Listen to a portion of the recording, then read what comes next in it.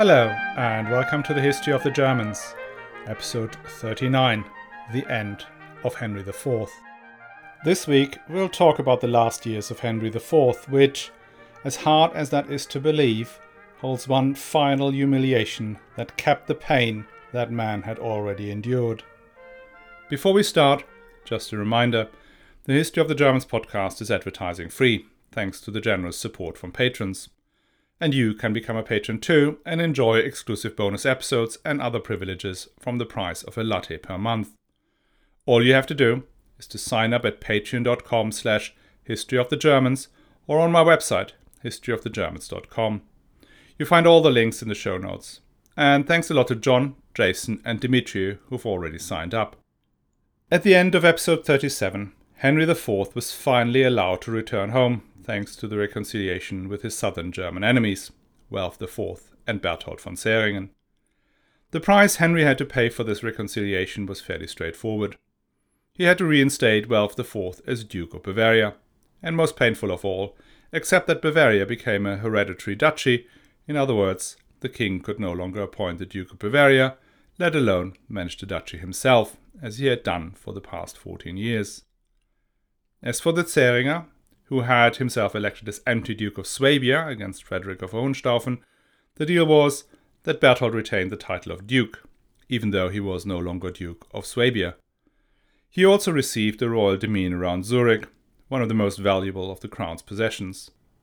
The net effect of that was that Swabia was divided into Ducal Swabia, ruled by Frederick of Hohenstaufen, and the Zähringer Duchy in the south. Some argue it was even a three-way split, as the possessions of the Welfs in the eastern part of the duchy around Ravensburg were also outside ducal control.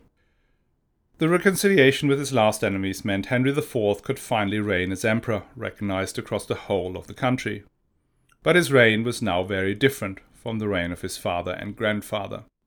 Henry IV was now just a first amongst equals, a bit like his namesake Henry the Fowler had been. 200 years of the expansion of central authority had been reversed. The only right he still held on to was the right to invest bishops. These last 20 years the bishops were often the only support Henry IV enjoyed. Amongst the secular princes only Frederick von Hohenstaufen had been unwaveringly loyal. The rest had to be bought or to be otherwise placated. Before we get to the attack on this, the last real royal prerogative, there was one other thing that he believed his royal authority extended to, and that was the protection of the Jews. Those of you who have listened to the whole of episode 38 may remember that Henry IV had declared himself the protector of the Jews in the empire in 1090. That was probably less of an act of religious tolerance than an attempt to raise funds for the depleted imperial coffers. Whether it was greed or enlightened self-interest does not matter, because the imperial protection counted pretty much for naught when the Crusaders massacred Jewish communities in Worms, Mainz, Trier and elsewhere. Upon his return, Henry IV initiated an investigation into these horrific atrocities, specifically the events in Mainz. He explicitly condemned the enforced conversions and allowed the Jews to return to their faith. Pope Clement III seconded this by declaring their baptisms uncanonical, which means they could return to their faith without being deemed apostate, and that mattered because the sanction for apostasy was death. Henry then followed the money trail and detected that a lot of the property of the murdered Jews had miraculously ended up in the hands of kinsmen and followers of the Archbishop of Mainz, Ruthard. In fact, a significant chunk of the assets had gone directly to this great prelate. Henry could not let that go, since Ruthard had been specifically ordered by the emperor to offer protection to the Jews. Ruthard had gone through the motions and offered the large Jewish community shelter in his fortified palace in the city, but when the troops of Emmerich of Leiningen came knocking, the archbishop and his knights fled by the back door, leaving the unarmed men, women and children to their gruesome fate. It transpired that the archbishop took 50 of the most prominent members of the community along and held them in a castle nearby. There they were offered freedom for conversion and compensation, which most refused, resulting in them being killed or killing themselves in front of the archbishop. Before the investigation could be completed, the archbishop and his kinsmen decided to run for it, and hid in Thuringia for the next 7.5 years. That suited Henry well. who took over Mainz as one of his preferred residences. It suited the citizens of Mainz even more, as they thoroughly disliked their archbishop. This trend of the burghers throwing their bishops out and forming their own independent city-states is now really taking hold, with Worms and Cologne leading the movement. The next 5 years are a period of calm, most unusual for the reign of Henry IV. His rule is recognized by almost anyone. Once the Welf and the Zähringers had reconciled themselves to the king, the only truly Gregorian base was the Bishop of Constance, Gebhard. Though he remained the legate for the Gregorian Pope in Germany, he had no more influence outside his own diocese, where Henry IV just left him alone. With his authority recognized across the land, Henry IV could move on to plan for his succession. He was now 48 years old, older than his father and his grandfather when they died. His eldest son Conrad was still alive. You may remember that he had betrayed his father and joined the Gregorian party a couple of years earlier. Pope Urban II and Matilda had promised him the world, including the imperial crown. He was even given a rich bride, the daughter of Count Roger of Sicily. But once the alliance between Matilda and the House of Welf had fallen apart, and Henry IV had returned to Germany, young Conrad served no further purpose. He was given a modest castle to live in with his bride and was left to rot. Nobody called on him, and even the Pope, who had promised to be his guardian and advisor, never contacted him again. But he was still technically King of the Romans and the future Emperor, which meant he had to be formally deposed. That happened without much fuss in May 1098, and Conrad ultimately died a broken man in 1101. And at that same assembly, Henry IV pushed through the election of his second son, also Henry. That Henry was crowned King Henry V in Aachen in January 1099. By now, his father had become a bit suspicious after the treachery of his eldest. Hence, Henry V had to guarantee the emperor's life and safety under oath, and was made to swear that he would never interfere against his will and command with matters of the kingdom, his honor, and current and future possessions during his lifetime. That sounds long enough and legalese enough an oath to be broken someday. Part 2 of the program was to join the Peace of God movement.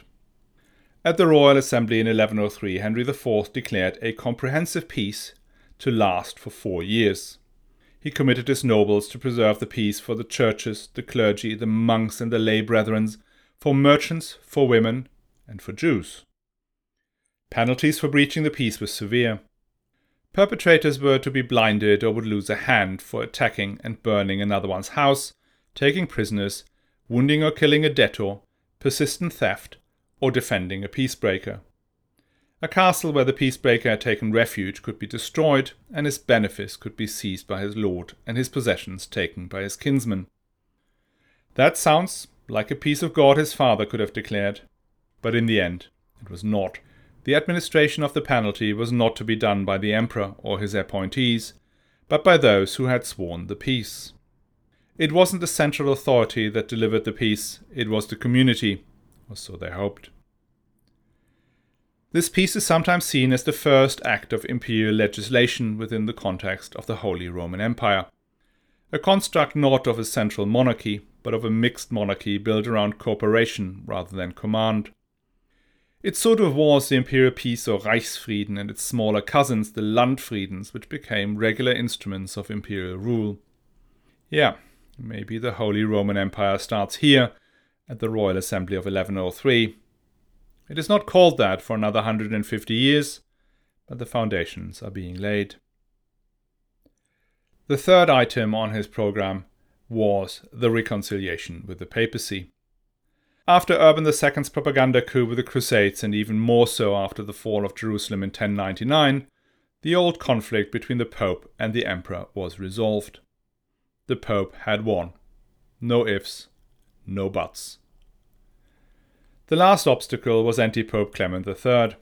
As long as Clement III lived, Henry could not accept the Gregorian Pope, since that would have invalidated his coronation. Clement III was kind enough to die in 1100, removing this particular obstacle. Though Clement's cardinals elected a number of successor anti-popes and held parts of the city of Rome, Henry ignored them. So, all could now be resolved. Henry IV called a royal assembly in Mainz, where he proposed to send envoys to the Pope to negotiate a settlement. And from 1100 to 1103 he made regular attempts to agree with the new Pope, Paschalis II. But that proved difficult. Yes, the question of who has the biggest was now resolved, but the Pope came up with a new set of demands set out in the Dictatus Papae, and that was the investiture of the bishops. This whole period of fighting between the Emperor and the Pope has been labeled the investiture conflict, but you may have noticed that I barely mention investiture much in the previous episodes.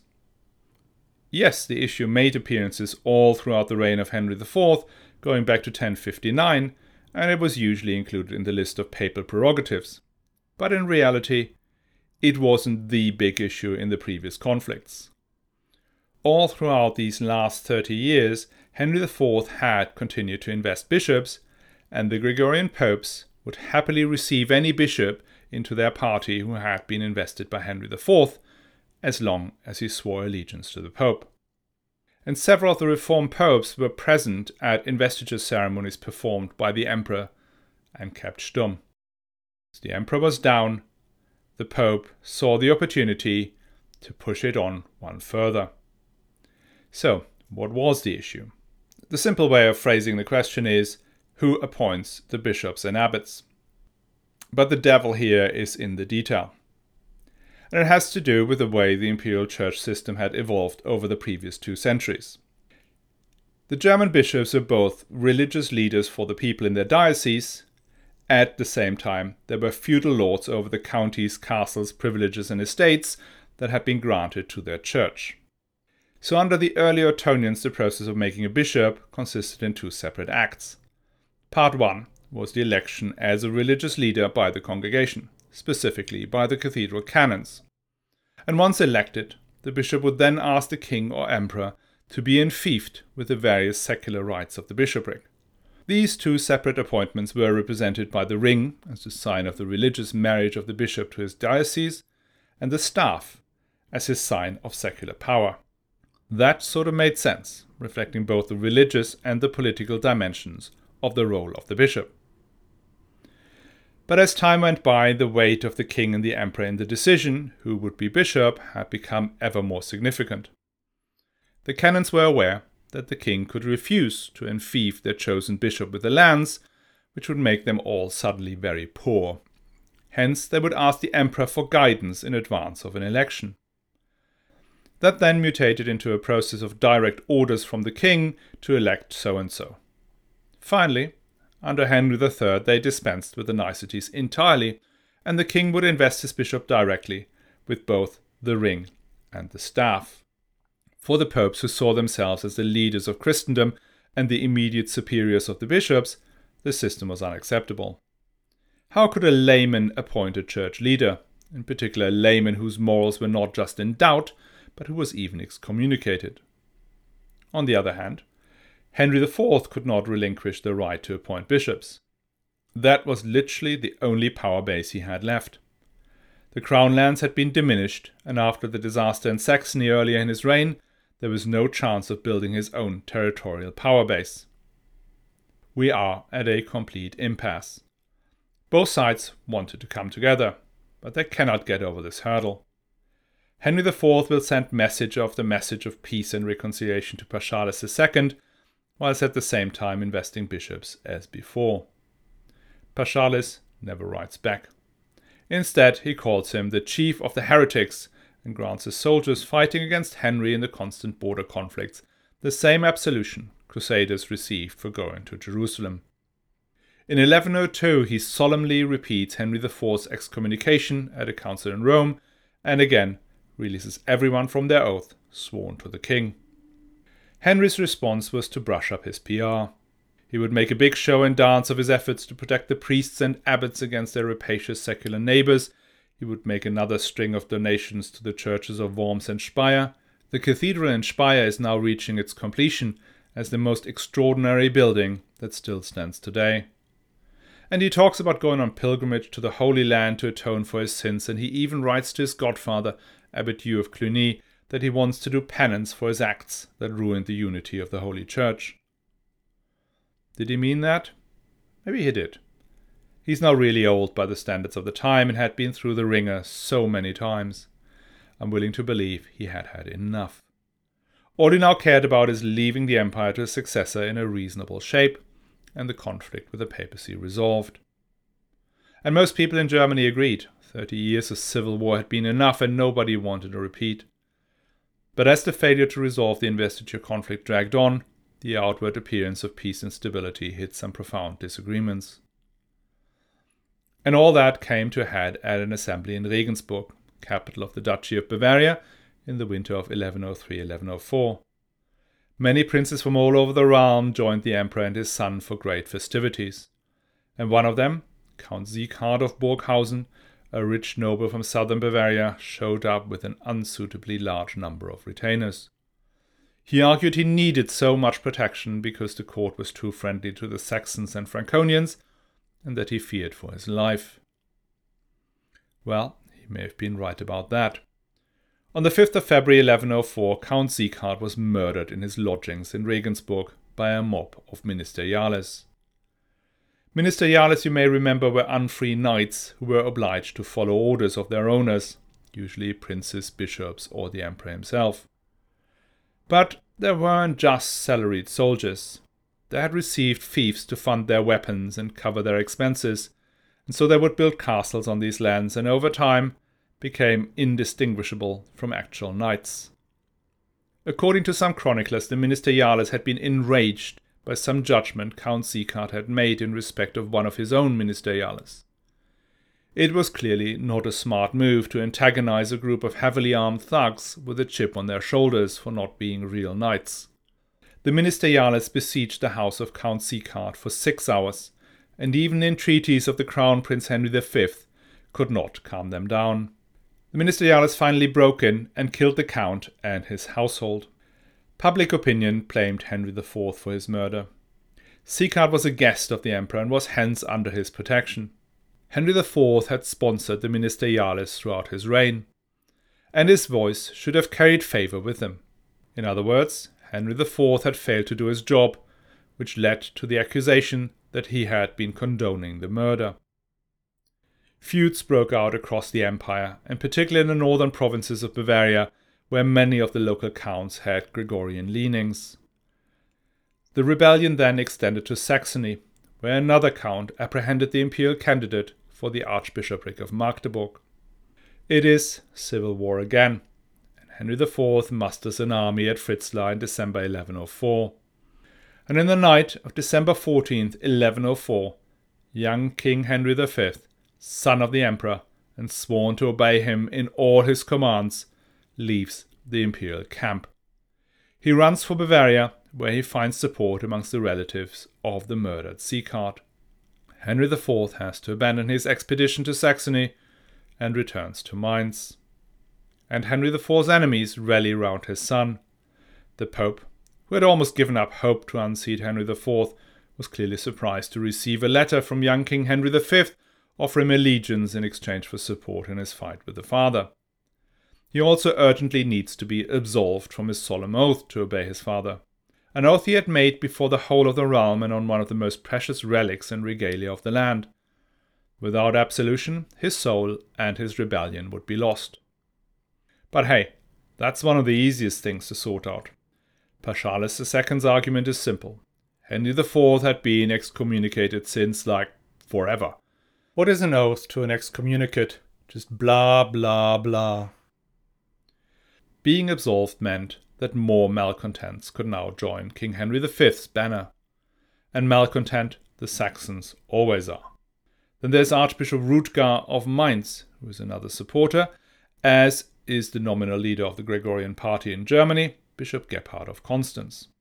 Most of the year 1105 was spent in military walkabout, whereby Henry V failed to successfully challenge his father, but gradually gains control of southern Germany. One coup was to get hold of the 15-year-old Frederick II of Swabia, the son of Henry IV's great ally Frederick of Hohenstaufen, who had died the year before. The elder Henry made a last attempt to take Regensburg with the help of the Austrians and the Bohemians, But after 3 days of a standoff outside the ancient city, Henry IV was betrayed by his allies and had to flee back to his one loyal area he still had, the cities of the Rhineland, namely Mainz, Speyer and Cologne. Speyer fell at the end of October, and Mainz was considered too dangerous, so he retreated towards Cologne. His son caught up with him near Koblenz. Father and son finally met, and first the elder Henry fell to his knees and begged his son to end the inhumane persecution. Then his son fell to his knees and said he would make peace with him if only he could reconcile with the Pope. The father accepted to come to a royal assembly in Mainz to debate the issue with the nobles and subject himself to whatever conclusion the assembly would reach. On that promise of safe passage to Mainz, Henry IV dismissed his army and joined the camp of his son. On the first day, his advisers told him that they feared his son would break the oath and imprison him. So he confronted him, but Henry V repeated his guarantee to take him to Mainz.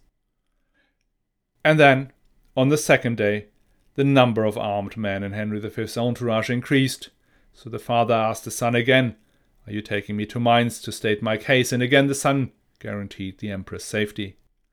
And on the third day, well, do I have to tell you? Yes, and for the third time Henry V guaranteed his father's safety, which meant on the fourth day Henry IV was imprisoned in the castle of Böckelheim. Hesgaule was a particularly Gregorian-minded bishop who had little regard for excommunicate imprisoned emperors. The former ruler's followers had been dismissed except for 3 laymen. He was left without a bath and unshaven, but worst of all, without being allowed communion during the holy days of Christmas. There was no way Henry V would let his father appear in Mainz, a city staunchly supportive of the old emperor. He was allowed to come before an assembly in the Imperial Pfalz at Ingelheim, but that was an assembly of Henry V's supporters. All the undecided and the supporters of the old king were left in Mainz. Henry IV tried one last time to get himself out of the pickle he was in by displaying excessive penance. In a rerun of Canossa, he threw himself at the feet of the apostolic legate, confessed his sins, including his unjust persecution of the apostolic see, and even performed the prescribed abdication. He then begged the legate to give him the absolution, having done all that was required of him. And if the man in front of him had been the Pope, Henry IV would probably have been absolved from the excommunication, letting him fight for another day. But the man in front of him was a mere apostolic legate, who came up with the eternal rebuttal of the bureaucrat. "I do not have the authority to release you from the ban. I will write to the Pope, who will surely acquiesce to your request." And even when Henry claimed that he was in immediate mortal danger, running the risk of dying without reconciliation to the Church, the legate remained unwavering. No can do. Do I need to tell you that under canon law he had been obliged to absolve the king under these circumstances?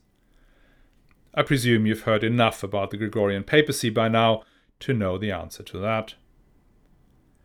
As Henry IV had now abdicated, his son Henry V was crowned in the Cathedral of Mainz with the regalia he had forced his father to surrender, and by the self-same Archbishop Ruthard of Mainz, who still had the blood of hundreds of Jews on his hands.